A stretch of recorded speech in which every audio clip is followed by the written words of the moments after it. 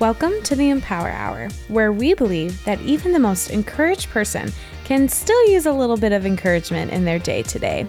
Life is this exciting yet hard thing that we are all navigating together. My heart is that we can sit together and have conversations about real life content, things we are all experiencing and going through. I want to bring hope in the hard topics, bring encouragement in your brave moments, and most importantly, we can have some fun. This is the Empower Hour. Hey everybody, welcome to another episode of the Empower Hour, our first Coffee with Kelti edition. I am thrilled that you are here with me today and just really excited for the content that you are about to hear. If you did not know, we were able to have the Living In conference finally after 2 years in the making on April 9th, and it did not disappoint. We had 51 ladies there who were just ready to connect with each other, have some coffee, have some brunch, and just to hear all about friendship. And the speakers did exactly that. They were phenomenal in just really diving deep into what friendship looks like, what it means to be together in community, and how we are better together. And I just really loved my conversation with Stacy, Sikorski, and Aimee Robertson. And we have had this live podcast planned for over 2 years now, and have just been on the edge of our seats, just ready to talk with you about what friendship looks like and diving deep into some of these harder topics of what does it look like when you are going through life together and navigating different seasons where one person is starting to have a family and focusing on that, and the other is going to grad school, launching the career, and single. And how do you continue to navigate friendship when you're going through those different life chapters? And also, what does it look like to have grace in friendship? What does it look like when you're navigating jealousy towards, wow, she has everything that I want and it comes so easy to her, and I want to be her cheerleader, but I'm struggling internally. So we just talked about all of it, and I'm really excited to be able to share that conversation with you today. We had it recorded. We are ready for you to hear it, and I just hope that you listen to this conversation and just get a little bit of encouragement and just inspiration too into how you want to be moving forward in your friendships. And if there's any areas or relationships in your life right now that you're like, after hearing that, I think I need to do some work in this, or I need to kind of reevaluate what I'm looking for in my friendships. It's just such an authentic and real conversation, and I'm so excited for you to listen.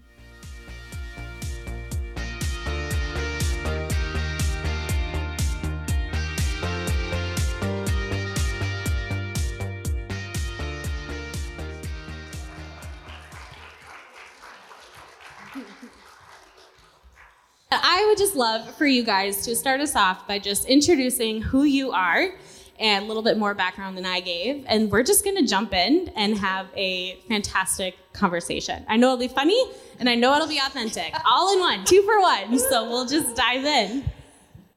Oh, okay. Okay, I'll go. We might do this a lot. You want to? Okay. Stacy Sikorski. Little background, I went to North Central University as well, and then went on and got my master's in social work, and I've had the beautiful privilege of being able to work in a lot of settings, which is, I'm very passionate about social work, and that's what I love about it, is that you can work in a lot of settings. So I've done schools, drug and alcohol rehab, child welfare, worked in a church setting as a school principal of a Christian school in the inner city of Chicago for a while. So just lots of different things.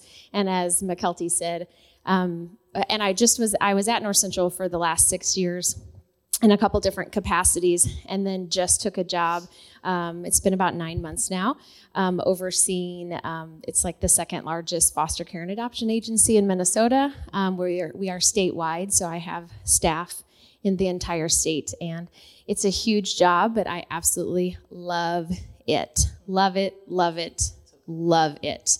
I have the best boss in the entire world, just because I think she's amazing. I recently went on vacation, and I checked into an all-inclusive resort in Mexico for them to say, you've been gifted a day at the spa tomorrow. Your boss found out where you're at, and she called and paid for a day at the spa.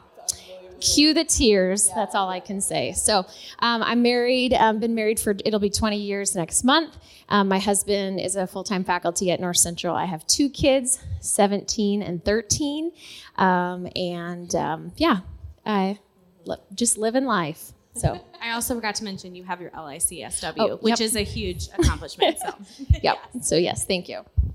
That was good. Thanks for going first. We did talk about where we would sit because of our outfits. We thought I was going to provide the neutral palette. That is Aimee. That is all Aimee. She's like, where are we sitting? Then they won't clash. She's the queen of planning anything, so it's perfect. So I'm Aimee Robertson, and it's just a pleasure to be here today. It's a lot of fun.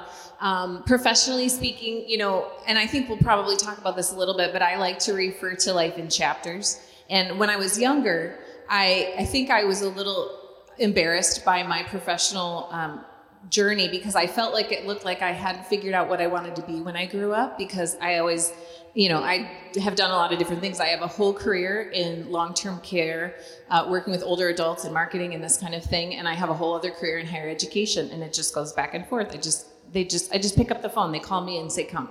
And so I'm like, okay, I'm up for change. But anyway, so I have these two pillars to my career, which means I love working with college people and I love working with older adults, I guess.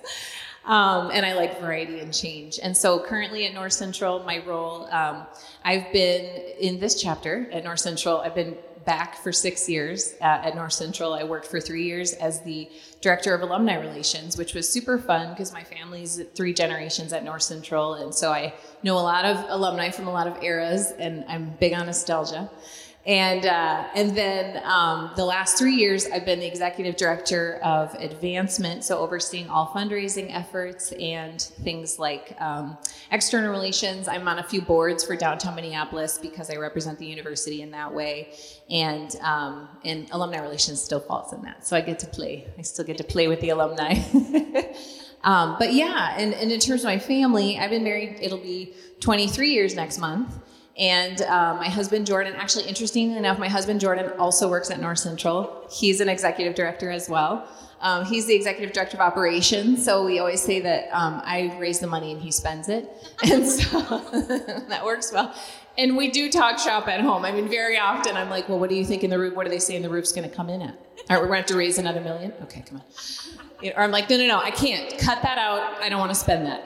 We have those conversations. It's very efficient for the university. I don't think they realize that. No. But anyway, yeah. So we're all things North Central, and my daughter, I have 2 kids. My daughter, Maddie, is 19. She's currently a freshman at North Central. My son, Jack, is 16, and he will be a full-time PSEO student at North Central next year. My dad's also an adjunct at North Central right now. My nephew's the locksmith. My niece works there and is a student. I'm not even kidding. You can't get out of. It's a family. It's a family. I very often refer to North Central as the personified 5th member of our family. And I should mention, I also teach there. So I'm a faculty member for our College of Business and Technology. This is my 2nd year teaching for them.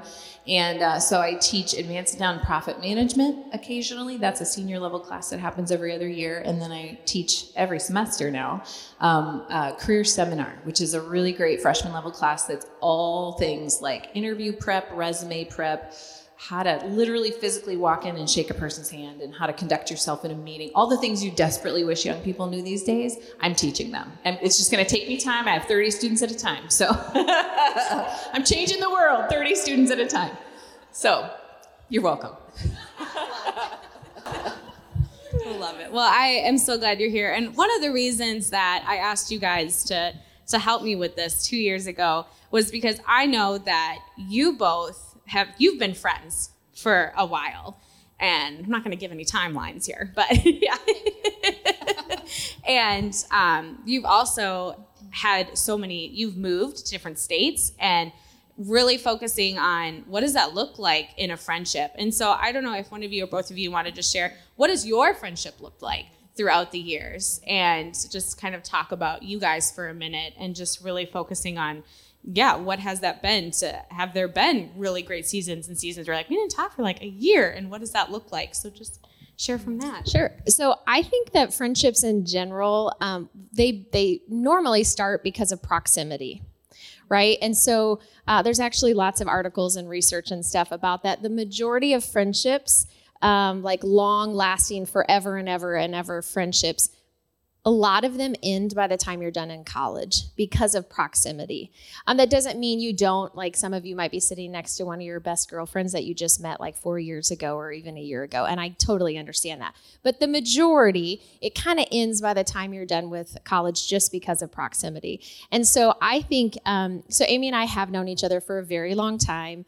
And our families have known of each other for even longer than that. And then because of proximity, because of North Central, which you're going to hear us probably say a lot, then our friendship began to develop even more. But then when college, and our dads pastored in a twin city, so kind of like St. Paul, Minneapolis. Ours was Urbana and Champaign. And so her dad was the pastor at the Assemblies of God Church in Champaign. And my dad was the pastor of the Assemblies of God Church in Urbana. And I had a car. And so when she needed to go home for school breaks, then she would ride with me.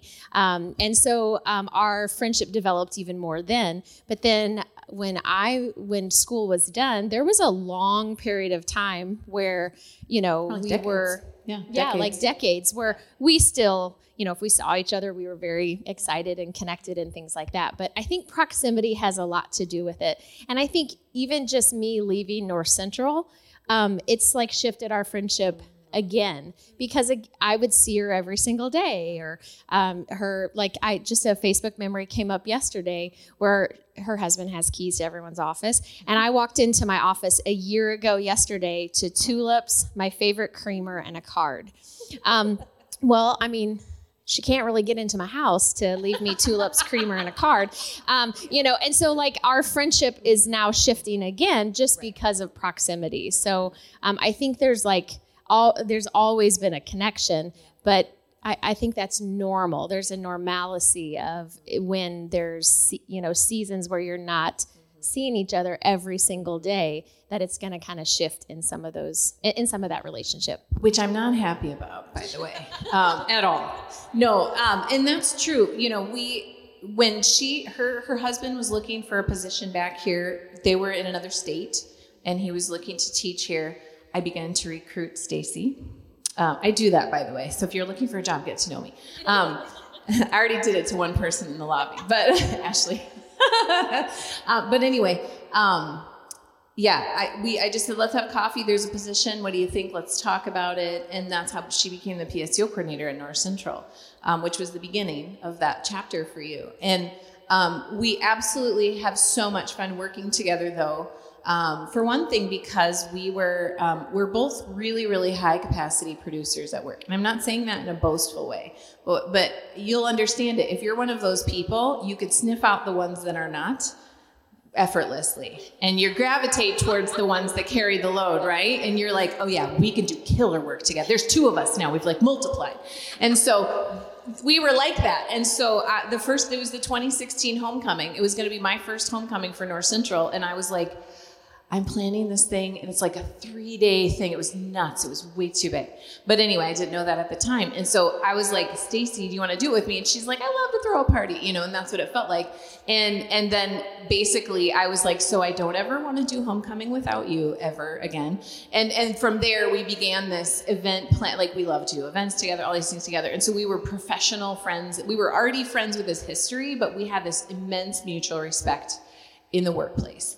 And so if there was and we would brainstorm with each other. She'd be like, well, I've got this thing going on. And I'm like, what are you doing? She's like, what? I'm like, well, what about pine cones? What about this? Or whatever. And, I love that theme, and we would do this, and we'd be like, okay, we'll build a Pinterest board, and we would do this stuff together, and I'd help her with her events. She'd help with me with my events.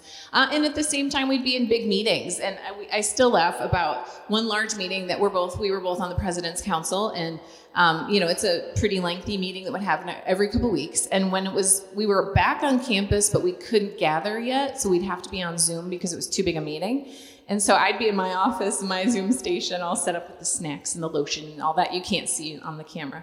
And she'd be in her office, and then immediately, as soon as the meeting ended, knock on my door. Here's Stacy. She's in my office. Okay, so what'd you think about so-and-so and this and that? Yeah. And the first one that happened after she left, I was like, there's no knock on my door. Oh, Stacy's gone. And I took a picture of my Zoom station, and I was like, well, I just had a Zoom call. You weren't there. So there's those friendships in work that where you have this professional mutual respect for the way that you work. Those are a really good kind of friendship. And now though, when she was going to be leaving, of course, because she's my friend, I'm fully in support of what she wants to do. And it's just such a great fit and such a great chapter. But we were like, so we're going to have lunches once a month. Let's get it on the calendar. So you had to be intentional.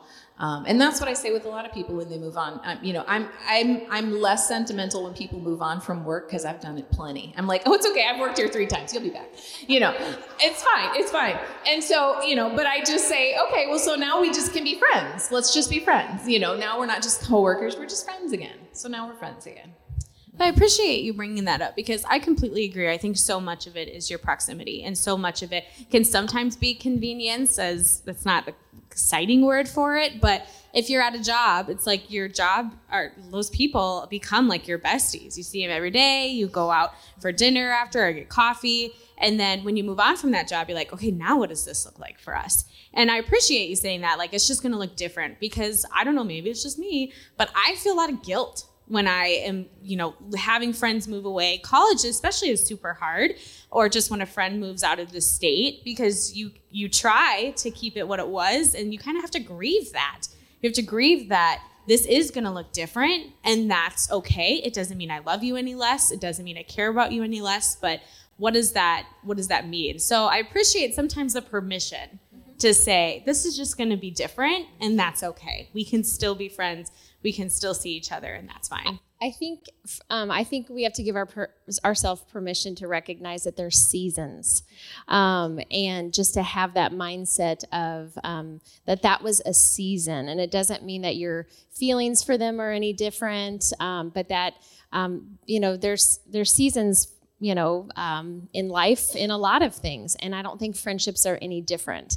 There's seasons where you see each other every day and you're texting constantly and all that kind of stuff. And then now we've just stepped into a new season. And I think it's good just to recognize it and call it what it is.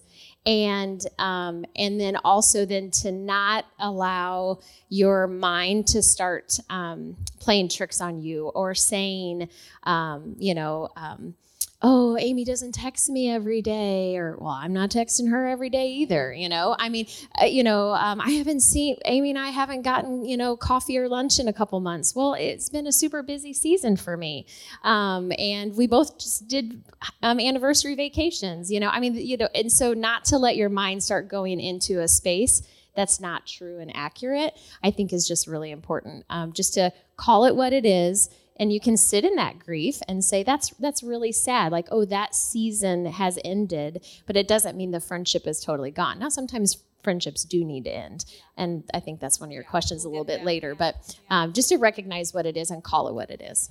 I'm wondering if you guys could talk more a little bit on that, because like you said, everyone goes through different seasons of life. Because college, I was with my BFFs every day. They were a dorm away, and we got to hang out. And then all of a sudden, okay, now we're going into the real world, and we're getting jobs. Okay, now you just got married, but I'm single. I'm going to go back to school and get a career, but now you're having kids. And so everybody can kind of goes through different seasons. And how have you guys communicated with your friends about that and come up with a plan? Have you found it to be really easy just to shift through different seasons together and just figure it out? Or has there been conflict and communication you've had to have? I think that when I was just graduating, nobody prepared me for any of this stuff. Nobody told me about it. Nobody told me that any of this happens. And I don't feel like I try to talk in chapters and seasons to my students all the time, because I really think that school and college, we really perpetuate an idea that's not true. And I try to do this with my students, because they're like, I'm here for 4 years. I'm here to figure out what I'm going to be. What's the thing I'm going to be? And I'm like, how many people do you know have had one job their entire life? Like one person. And they're exactly. Other than Larry Bach. And so, but honestly, that doesn't happen anymore. And so, we try to explore, like, let's figure out different parts of you. Okay, you might, because my students, they do these strengths finders and they go, I don't know, it says I could be this or this, and they're totally different. And I'm like, so you might be both of those things at some point. But and then they're like, so I should do them at the same time? I'm like, no. You don't have to be all of them at once. You're going to have years ahead. And it's the same thing with friendships. No one told me any of this stuff. And so what I do remember early on in marriage was, I remember thinking of college as like this. I loved college, but it was sort of like the jumping off point, and I couldn't wait for it. And I was like, who am I going to become? You know, you're all aspirational. And thinking about what I imagined it literally like a jumping off point or like a diving board, and I'm going to jump into my life. And so up until this point, everything has been told to me. You're going to go to 5th grade and then 6th grade and then 7th grade, and then you go to high school, or, you know, all this kind of stuff. And then it was like a blank slate. And I was so excited, and I was going to finish my degree and get married and have kids and just work, and there'll be no homework involved, you know, and that was wonderful. And I'm going to free read. I'm going to read whatever I want, and nobody can tell me what to read, which I love. I'm still a little bit that way. But no one told me. So, you know, first of all, you're not just going to get the job and do that one job, and that's your whole life stretched out before you. But also, where did those people go? I was just here with in the dorms, and it's like you blinked and everybody fled. You know, it was like graduation, then flee, and everybody's all over the world.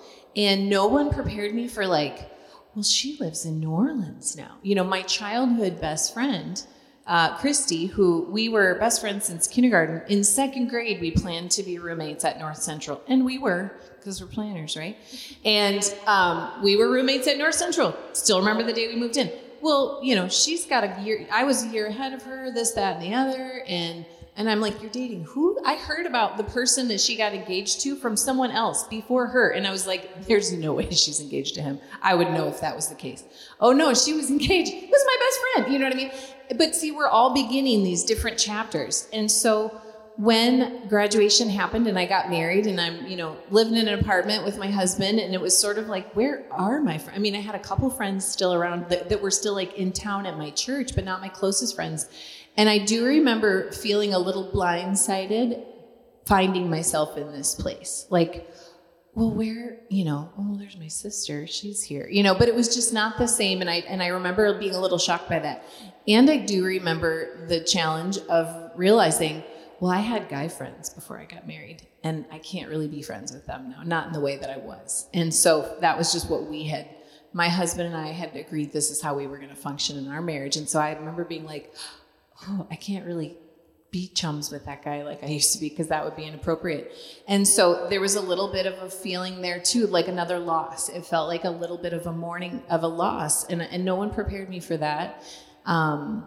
And so, I mean, I guess I try to tell students about these kinds of things now, but you get a lot of unsolicited advice early in your years, but there's some things I'm like, for all the stuff they told me about diapers and about laundry and whatever else, how come nobody talked about that? And so I think that it's just something that's not talked about as much. What about you, Stacy? What's that look like for you? Well, my background is in social work and clinical mental health. And so something that I often think about is what we talk about in the field are friendship circles. Or if you just want to think about a mountain. So put a picture of a mountain, and you're at the very top of the mountain. And right below you is maybe like 2 or 3 people max. And then as you go down the mountain, more and more and more people fill in. It's the same idea with friendship circles. That middle ring is like you, and then the next ring is like 2 people, and the next ring might have 5, and the next ring, and it goes on. So when I think about like the seasons and shifts and change and things like that, I just remember that in the circle or on the mountain, the people that are the closest to me, they really probably don't move much, right? They're kind of the constant, and that upper part of your mountain is what you should spend typically, and you do, about 80% of your time with those people, and the other 20% of your time is with the rest of the mountain. And the rest of the people on the mountain shift and change. It ebbs and flows, and I think it's because of the proximity. I think it's because of your season. I think it's because of their season. I can't say I've ever like had a conversation with somebody that's like, hey, I feel like our season maybe is changing. Like, I've never like had that. Don't do that. But that's not me either. But I think for myself, it's just like, I just recognize it. I recognize, and I think it's just that internal dialogue of, my husband often says, it's not weird unless you make it weird. So just don't make it weird, you know? And so like, just recognizing that season maybe is done, or that season is shifted and changed, but it doesn't mean that the love or the care or the history is gone. And so for me, I think it's just always like an internal dialogue.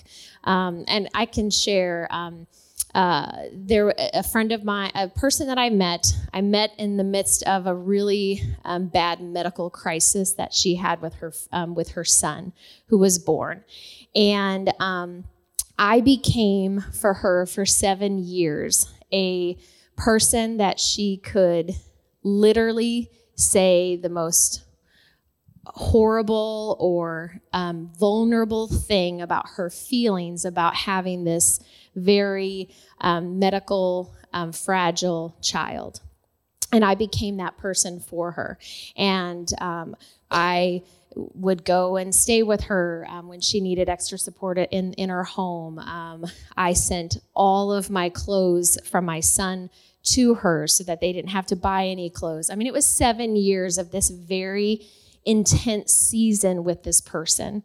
And her son, unfortunately, passed away a few years ago at the age of 7. I was there when he passed, and was there for several days after as we were planning things and everything. And then something shifted.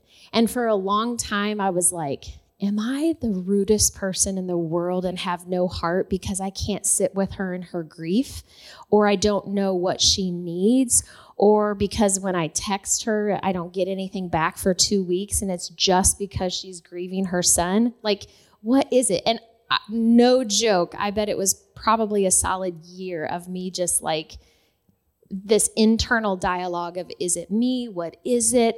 Until I realized my season was during her son's life. She had other people that came into her life during her grief, and not that her grief is over, it still goes on. But during those intense times, that wasn't my role. For some reason, that's not what the Lord had for us in that season. But I just had coffee with her last Friday, and we spent 2.5 hours, and it was like nothing had changed. Now, if I would have made it weird and been like, okay, I'm just not going to talk to her anymore, whatever, then I would have made it weird. Then that would have been on me. But it was just that recognition of my season was this for her. My season wasn't this for her. And then like being okay with that.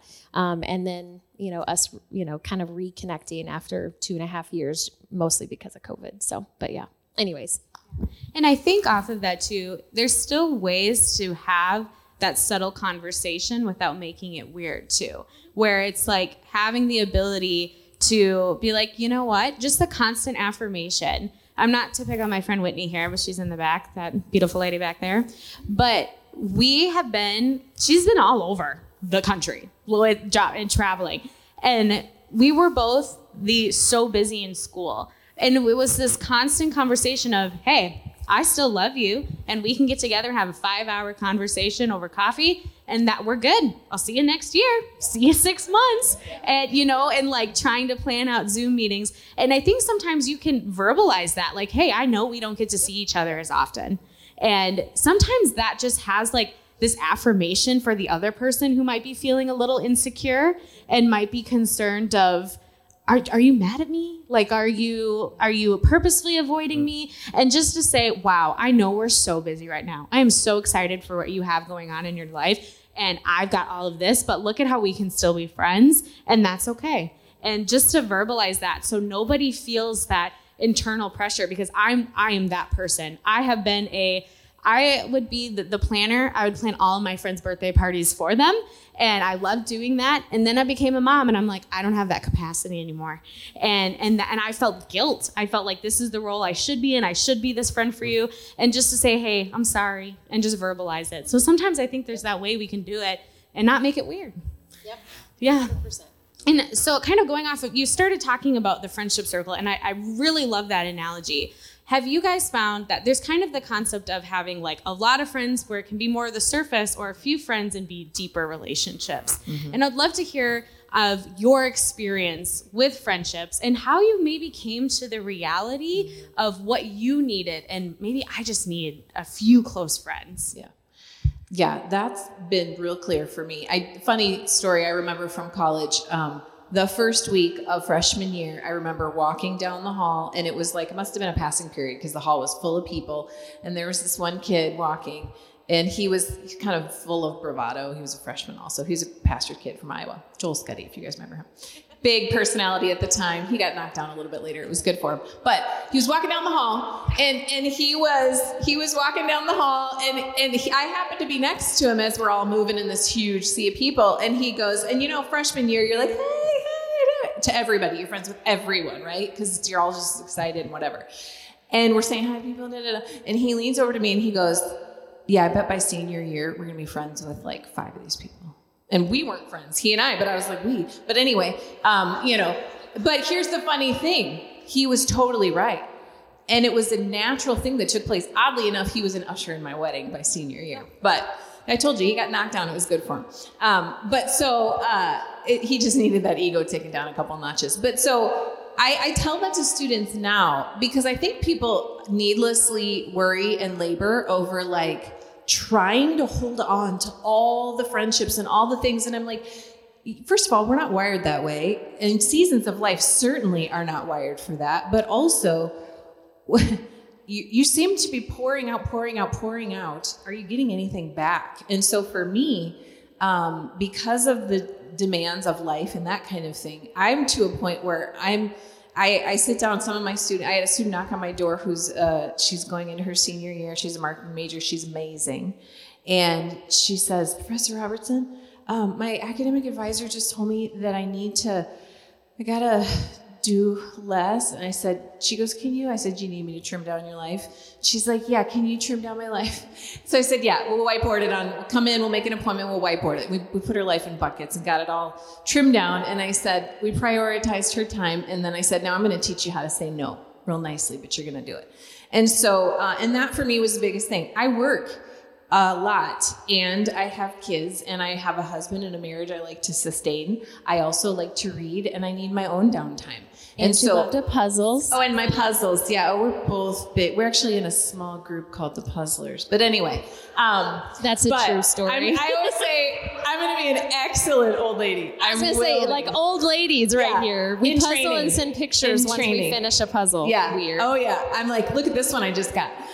Anyway, yes, that is my thing that I found is good for me. Because I'm super productive, I can't just sit still. I certainly can't just sit and watch a movie. But if I'm doing a puzzle, I got a little Netflix going on in my ears, I feel productive because I'm making something.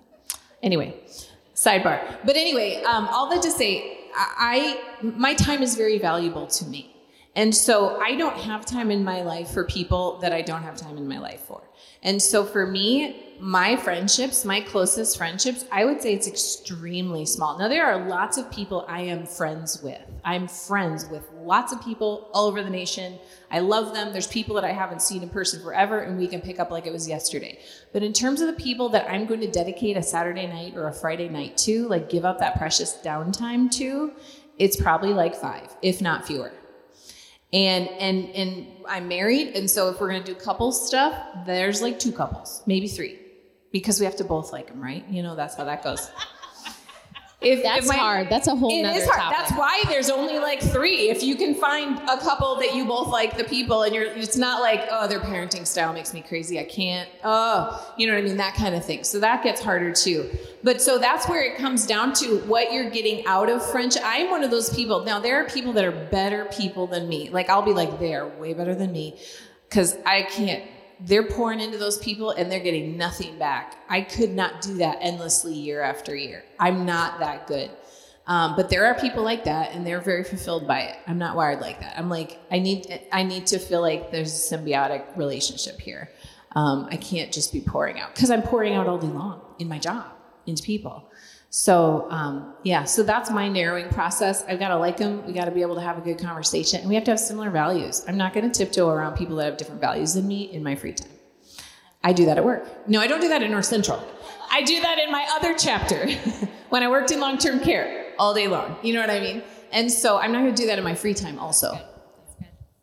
I think, I think different friends, like they do there's different friendships do different things, right? Like I have friendships that are, I feel like I leave them and I am encouraged and feel like a better person because I was around them. I have other friends that I just laugh a ton with. I mean, I think, there's different chemistry, for different things.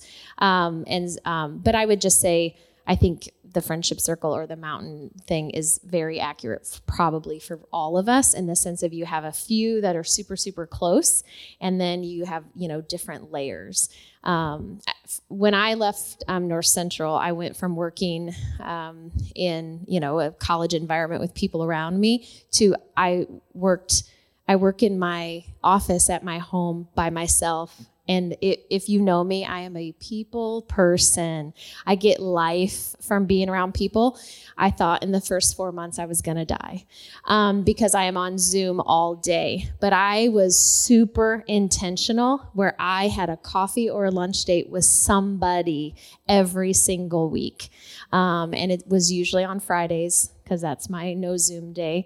And I still do it. I did it yesterday. I met with somebody who I've known for years yesterday, and we spent 3 hours together at a coffee shop. I had to be intentional about making those connections.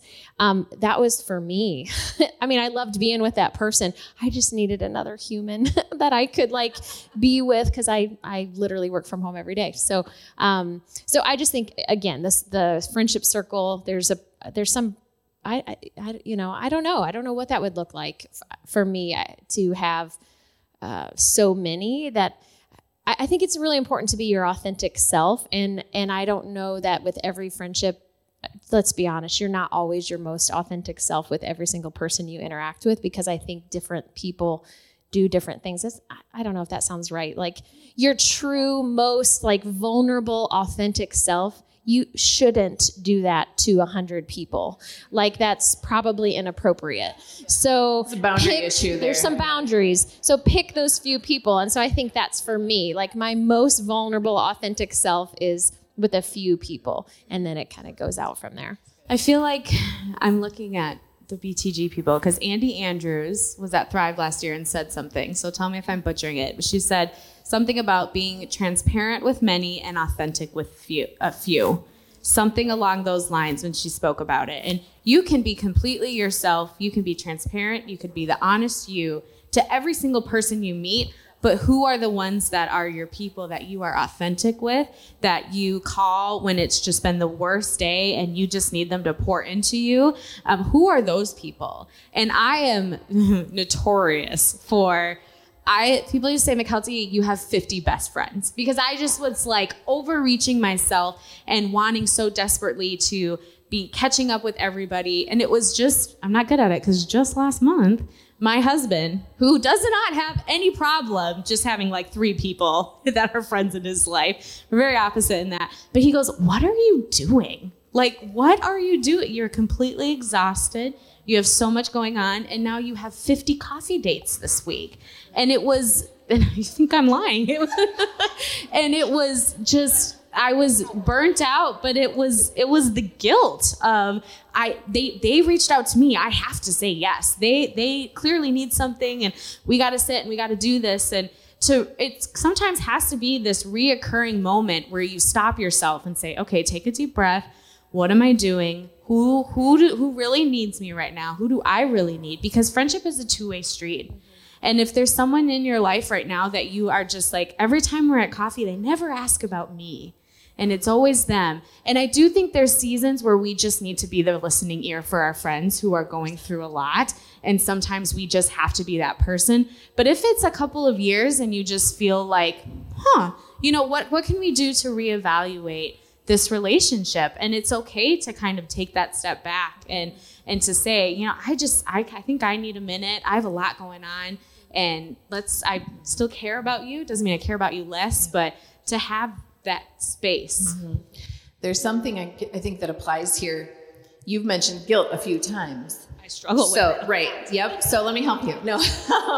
No, there's actually a ministry that I follow, a nationwide ministry called Birds on a Wire Moms. And it's a mom's ministry, but there's a lot I take out of it that I end up using on my students. They don't even realize. But There's something that she talks about called false guilt that moms have. False mom's guilt. You know, the mom's guilt, right? We feel like we're never enough. We're not doing enough, especially if we're working. We're not giving them enough. And here's the definition. If you're like, well, is this real guilt? Like, should I really be feeling this guilt? Or is this false guilt, which comes from the enemy, right? He's very good at heaping that on.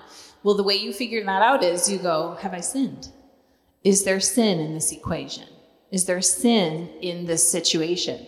Well, if there's no sin, then this is false guilt. Oh, well, then I'm going to toss that straight back out because that was the enemy tossing it in. I'm tossing it straight back out. So I think you have a huge amount of false guilt when it comes to your friendships. You can toss that right back out. And I think that's a big thing too for people who are in ministry, people who are pastors that feel like, oh, this is my job to be everyone's person. I signed up for this. I signed up to be their encourager and to be their guidance. But there's still things that you can do to be transparent with many and authentic with few, and still finding who are those people in your life. And you're going to get something. I love that you said that you're going to get something from different people. There are some people where when we get together, I can be my true self, but there are other people when I can just cry because I can't fit into my jeans this morning and I just need to cry it out. And so there's those different people in your life that have walked through different seasons of your life that might have a better understanding than the new friends coming in. So I love that you said that. Were you going to say something too, Stacy? Well, Lauren and I, what is the book that we read, that chapter 5? The thing about the chair, right? Present Over Perfect. Okay, Present Over Perfect. Great book. Great book. Shauna Niequist. So Lauren and I worked together, and we were reading that book over the summer.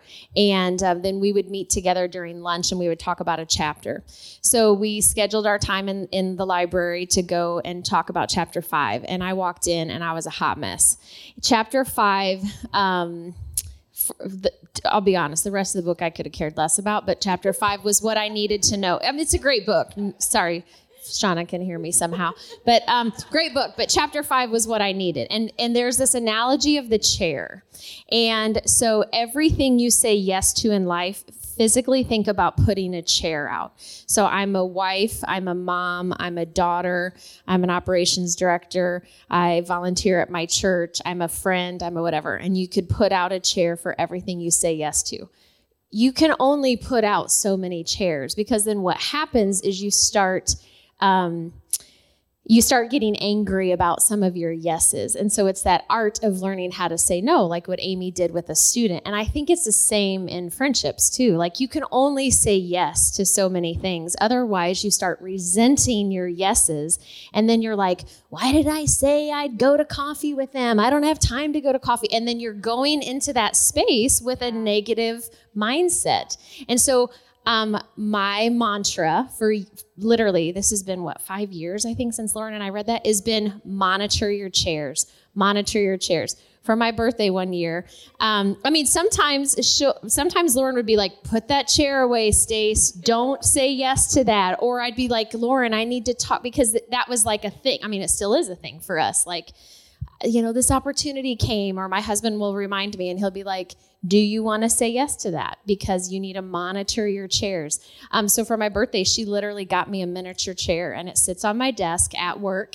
And I've talked about monitoring your yeses, put the chairs away, to other people. I've bought chairs. I did it for the North Central athletics department, and I could only find pink chairs at the dollar store. That would be really weird. So I spray painted them all North Central blue. They had them on their desks. But I think we need to do that as adults. Like, we need to monitor our yeses, monitor our chairs. And I think it goes to the same thing with friendships. Like, it might not just be that season or whatever for however many people you have at the top of your mountain. So that's good. So kind of switching gears a little bit into one of my favorite topics in the whole wide world, intimidation and comparison. But that is everywhere in friendships. I mean, it's natural and just everywhere in our being. When we walk into a room, we're instantly looking at everybody else there and like, oh, my hair is not as nice as hers. Oh, should I have worn this or that? It's just everywhere. It stops us from moving forward and what we want to do in our hobbies and our career. So I'm just curious if you could speak to a little bit about what intimidation and comparison has looked like in maybe your friendships. And also, like, what can we be doing to move past that in our friendships and to just be authentic and to be each other's cheerleaders. Well, I think, when you presented the questions to us ahead of time for thought, you used the word jealousy, actually. And as I thought about that, you asked us up here because we don't mince words, right? So we do this watering down of things a lot, especially in the world of women, where we're like, I get the jealousies, and we downplay what that is. So jealousy is sin, right? Jealousy is coveting. And it's not just sin, it's actually a commandment, right? It's a commandment. Coveting is a commandment. It is to not do it, by the way. If you haven't read them lately, it's the not do one. So don't do that. But that's what it is. And so I think that for any, there's lots of different sins. We all struggle with different sins. But I think that if you're a person that finds that you struggle with jealousy, you need to be, first of all, spiritually honest with yourself about what you're struggling with a sin, right? And so when we discover within ourselves that we are struggling with a sin, a spiritually mature person begins to work on that. You begin work on that. And that can look very different for different people, how you approach it. I had, for an example, so I'm an Enneagram 6. Fear, right? So Enneagram 6s are your catastrophizers. Hi, people, yeah. Got away from a few. My biggest thing being that, so an Enneagram 6's largest and biggest fear in life is the feeling of fear. Just the feeling of fear. It's not even a certain fear. It's the feeling of fear. And so I was really struggling with more than my usual Enneagram 6 fear over the last year with a lot of things going on in my life. And I realized that it was getting to a point where it was becoming crippling. Anxiety, panic attacks, the whole thing, which is not an unfamiliar territory for me in my life. And so I was talking to the Lord about it and sort of like, all right, this is getting out of control. We've got to deal with this. Like this is getting into trust issues with you, Lord. Like I'm recognizing that my giving into this fear is honestly, it's my lack of trust in you. And I had to go, well, it's not that I don't trust who you are as God. It's not that I don't fully believe in your power, in your abilities, in all of these things you say, your ability to protect, what have you. But when it came right down to it, it was that I know that if I went through a scary, bad, awful thing, you fully have the power to restore me, to bring it all back around. I've had many close family and friends who've gone through things that are life scarring, and yet the Lord has brought them through. And I was like, but I don't want to do that. I don't want it. I know you can, but I don't want it. I'm afraid of the going through process. I fully believe that you can restore me, but I don't even want to go through the journey. And so that was the root of my fear, was my lack of trust in the Lord. And so what I had to do was I decided to take myself through a little muscle building, a little spiritual muscle building. And I got out the old Bible with the concordance, the big heavy one, concordance in the back. And I was like, I'm going to put myself through a study on trust, because that's obviously what I'm lacking. So with jealousy, you go, where's this really coming from? What's the root? In my case, with fear, it was trust. And it was more than just being like, no, Lord, I trust you. And I was like, there's a part of the Lord that I don't fully trust myself in his hands. And so I literally went through every single scripture that has a form of the word trust in it, trustworthy, trustness, trusted, And I had my little prayer journal, and I just did this over the course of a summer. I did not put rules on myself about I'm going to do this for an hour every day or anything like that. I do 2 or 3 scriptures, but here's what happened.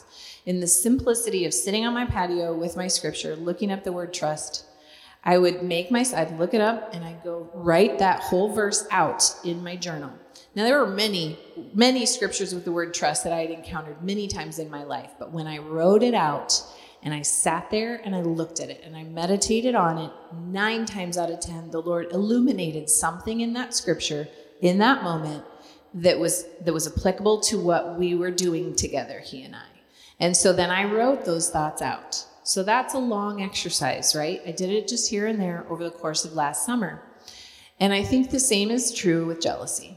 We can say, I get the jealousies, or I look at social media and it makes me jealous and whatever, and we can downplay what that really is. But you're talking about playing with sin.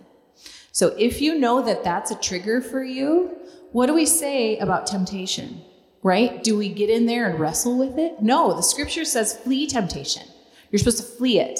So if jealousy is a major issue for you and social media is a major trigger for you, flee. You need to get off. You don't flirt with it. You need to do that. And this is building up your spiritual backbone. This is spiritual discipline 101, right? And then the Lord will do things in you and he will help you. Now that doesn't sound fun at all, right? You're like, but it's my happy, fun place too. Well, really? But you're flirting with it, you know? So sorry if I stepped on any toes, but that's my answer. Well, I like that you talk about finding the core issue. I'm a big, call me social worky, but like, okay, let's reflect. Let's get to the core of what's going on. And I found that I can be a very jealous person when it comes to other people doing what I want to do. And that's where it gets for me, where it's like, oh, so she gets to do this and I wish I could do that. That's where it's hard for me. And I realized I did the self-reflection, and it was this lack of believing that it could happen for me, and which that is then a faith issue. And one time I was just like, I just really want that to happen. God's like, well, you don't think I can do it? I was like, oh, spicy today. And I was like, well, I do, but like, and then from processing that, I'm like, oh, it's an insecurity issue. Because I believe you can do it, but can I do it? And then, you start to go down that cycle. And I know that's not the case for every jealousy relationship, but how do you still be your friend's biggest cheerleader, even when you're struggling with, I wish I had what they had? I don't know, Stacy, what's your thoughts on all that? I don't know, except for to say that, like, because I think one of your other questions was like, do you go to the person? Yeah. And I feel like, no, like it's a you thing. Like you need to deal with it. Because I think then you're going to make it weird, right?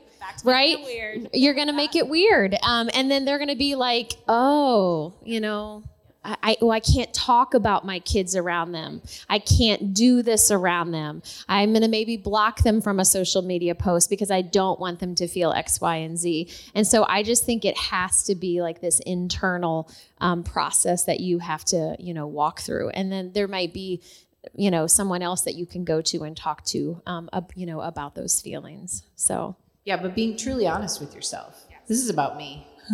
It's not about them. They got that thing because they worked hard and they got the thing, Well, and it's kind of like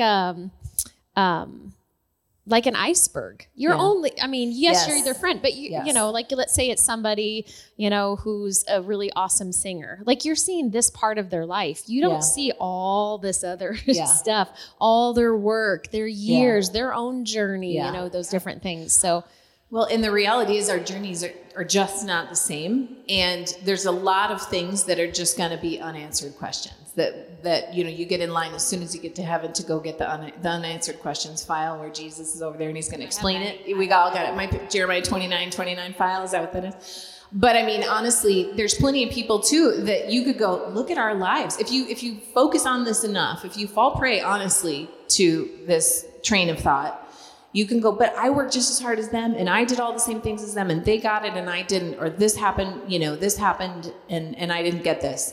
There's plenty of injustice. And the answer that is just that there's sin in the world, not that you sin, but other people can sin and that can impact your life, and this is what it is. We live in a world with a Lord who allows us to be autonomous as individuals and make decisions. And we have an enemy who's constantly raging against us. So, we have a number of factors that can make our lives just very different one from another. And I think that's one of the powerful things about when we are being authentic and we are being vulnerable with our friends and with other people in our lives is that you then create that space to share your truth, to share who you are, and for them to be like, oh, I didn't realize. If you really sat down with someone who you've been jealous over on social media and you heard about their life or heard about what they got through to get there, it's like, oh, it wasn't super easy for you. Oh, your journey's going to be different than mine. And that's okay. And what that really looks like to walk in someone's shoes. And that's what was so important for me when starting my ministry was I'm realizing there's a lot of women who feel like they're completely alone in something. And when I just step out and share my story, they can go, me too. oh, me too. I'm actually not alone in this. And all going through all of that, the jealousy goes away. The intimidation can go away. And just being vulnerable and honest. And, we're getting close on our time here, but I'm just curious if you could talk about, what does grace look like in friendship? What does it look like to walk with friends going through different seasons of life, different trials, different chapters, like you say, and maybe conflict with each other and disagreements? What does it look like to just have grace? One of my favorite, she's a neuroscientist. Her name is Dr. Carolyn Leaf. And she said yesterday on Instagram, if a friendship isn't one that you are willing to have those hard, crucial conversations with, I'm paraphrasing, by the way, because she's way more brilliant than me, then it wasn't worth your energy to begin with. And if it's a friendship that is meaningful, then you need to be willing, to go that mile with them if there's like conflict. But sometimes you have to walk away from friendships because they're toxic, and you have to make that choice for yourself. But I think in anything, if it's worth fighting for, then fight for it. And then I could get very social worky about I statements versus you statements and all those kinds of things, and having a crucial conversation and the good that can come out of that. But I just think, we all need grace. None of us are perfect.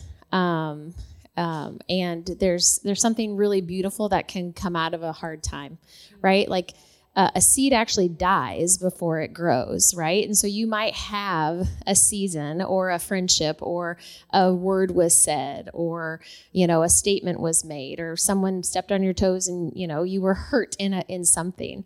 Something beautiful can actually, come from that. But again, that's going to be a lot of that internal work. You can't ever change somebody else. It is impossible to change somebody else. You can only focus on you. And so I just think if it's worth it, then go there with it. And if you're not willing to, then it probably wasn't worth your energy to begin with. So I'll say something that sounds like it's contrasting. It's not quite. By the way, I totally agree with that last part. But I have friendships where, for as much as I seem like I'm being totally a straight shooter, I have friendships where I'm just looking and listening, going, yeah, I'm just going to let that one go. I can see what's going on with them. And they're in this, I can see what they're dealing with, and I'm just going to leave it. There's more diplomacy that's going on in my head. I'm going to be the diplomat here and let that fly. Just let it go. Now, I don't let things that are harmful to me or toxic or whatever, but if I feel like, well, that ended up being all about them, but that was okay this time. I think they needed it. We're just going to leave it there. Or I don't address certain things. I don't have the kind of relationship, even with my mother. I have one sister and I have my mother. We're extremely close. We're also extremely polite. We don't have the kind of mother-daughter relationship where we criticize each other, we get after each other, we don't talk like that in our family. So I'll sit and sometimes my sister will be talking about something and she's frustrated and I just listen. And I'm like, yeah, I can see she was frustrated that happened in my life. But I'm just going to let that be. I know why she's struggling with what she's struggling with. I'm her sister and I don't need to point that out. I don't need to take offense. Certainly don't need to do that. That's a big one right there. And that comes with time and maturity. And I'm not saying I'm mature. I'm just saying some of that stuff you grow into. And so there are times when you just choose to stay silent. That's a huge one for me this year that the Lord is working on with me. That's our theme apparently this year. I'm not a person that picks a word every year, but boy, did he start to literally, I can go multiple times in a week where I'm like, when to speak, when to stay silent, when to speak, when to stay silent. This is happening in my head. And I'm like, so I'm not going to say that thing actually. I'm just going to wait. And then maybe there will be a chance where it's a better, more receptive time and I'll say the thing, or maybe it never will happen and I need to be okay with that. But letting him be my guide more. And so I think in friendships too, I am less a person to just say the things and get in their face or whatever. I'm more like, well, we'll see how this plays out. And if they keep being this way, I may just fade away. Life is too short for that. And that's why my friend circle is small. I keep quality friendships. And if they get to be too difficult, I'm a little less apt to hold on to them if I'm like, yeah, we're going in two different directions at this point. And I don't need to make a big deal of it. We don't need to hurt anybody's feelings. I'm just going to fade away. And if they're fine with that, then if they faded away too, then they were apparently fine with that. But I appreciate the different look because I think you can hold both of those. I think it's a both and. That's like my favorite phrase. Oftentimes things are both ands. It's not right or wrong. It's not one way or another, but oftentimes it's a both and. Yeah. Because there are those relationships where something is said and you're like, just let that slide, all right. Just kind of okay. But then there's others where you're like, I'm actually emotionally hurt by that. So we need to have this conversation and understanding that, and there's going to be moments where you're like, I just need to give a little extra grace because I know what she's walking through. I know what that looks like. Now, does that mean that they're going to be, if your friend is being verbally abusive to you and rude and toxic, that you just like sit there and take it? No. But really just looking at, how do I give this friend grace right now in this season? What do they need from me? Is this a time where we need to talk about things, or do I need to just kind of just be sitting and praying for her and what she's going through? But we could talk about this for hours. I feel like we could totally talk about this. Was this helpful? Was this good? Good. Let's give him a hand. Yeah. Wow, wasn't that such a good conversation? I truly just loved everything that Stacy and Aimee had to say. And even sometimes when their views were the same, sometimes they were different, just that varying opinions on what friendships look like still goes back to that core of what everyone is looking for in that friendship is somebody that they can trust, that they feel valued in that relationship, that they feel like they can pour into them and be poured into back. And I just really appreciated the honesty that both Aimee and Stacy had to share and loved my conversation with them. And I hope you did too. What I really hope is that you would share this with a friend. If maybe something sparked in your mind and you said, oh, so-and-so in my life really needs to hear this. She's been battling with her friendships or something along those lines. Definitely share it. Word of mouth is the best way for people to get to know podcasts. So we always appreciate it as well. But if you missed this last year's Living In conference, do not worry. There is going to be another one. I cannot wait to start planning to get thinking of what this theme is going to look like. Just like this year, we were talking about living in our friendships. What is it going to look like to live in a different area of our lives? So stay tuned for that. If you aren't following me at heartofthebrave.com, I would encourage you to hop onto the website and subscribe so you're on our email list and you never miss an update of one of these episodes or when another live event is coming up. We always appreciate the people that are tuning in and staying up to date with all that we have in store. But thank you again for spending your time with me today and have a great rest of your day.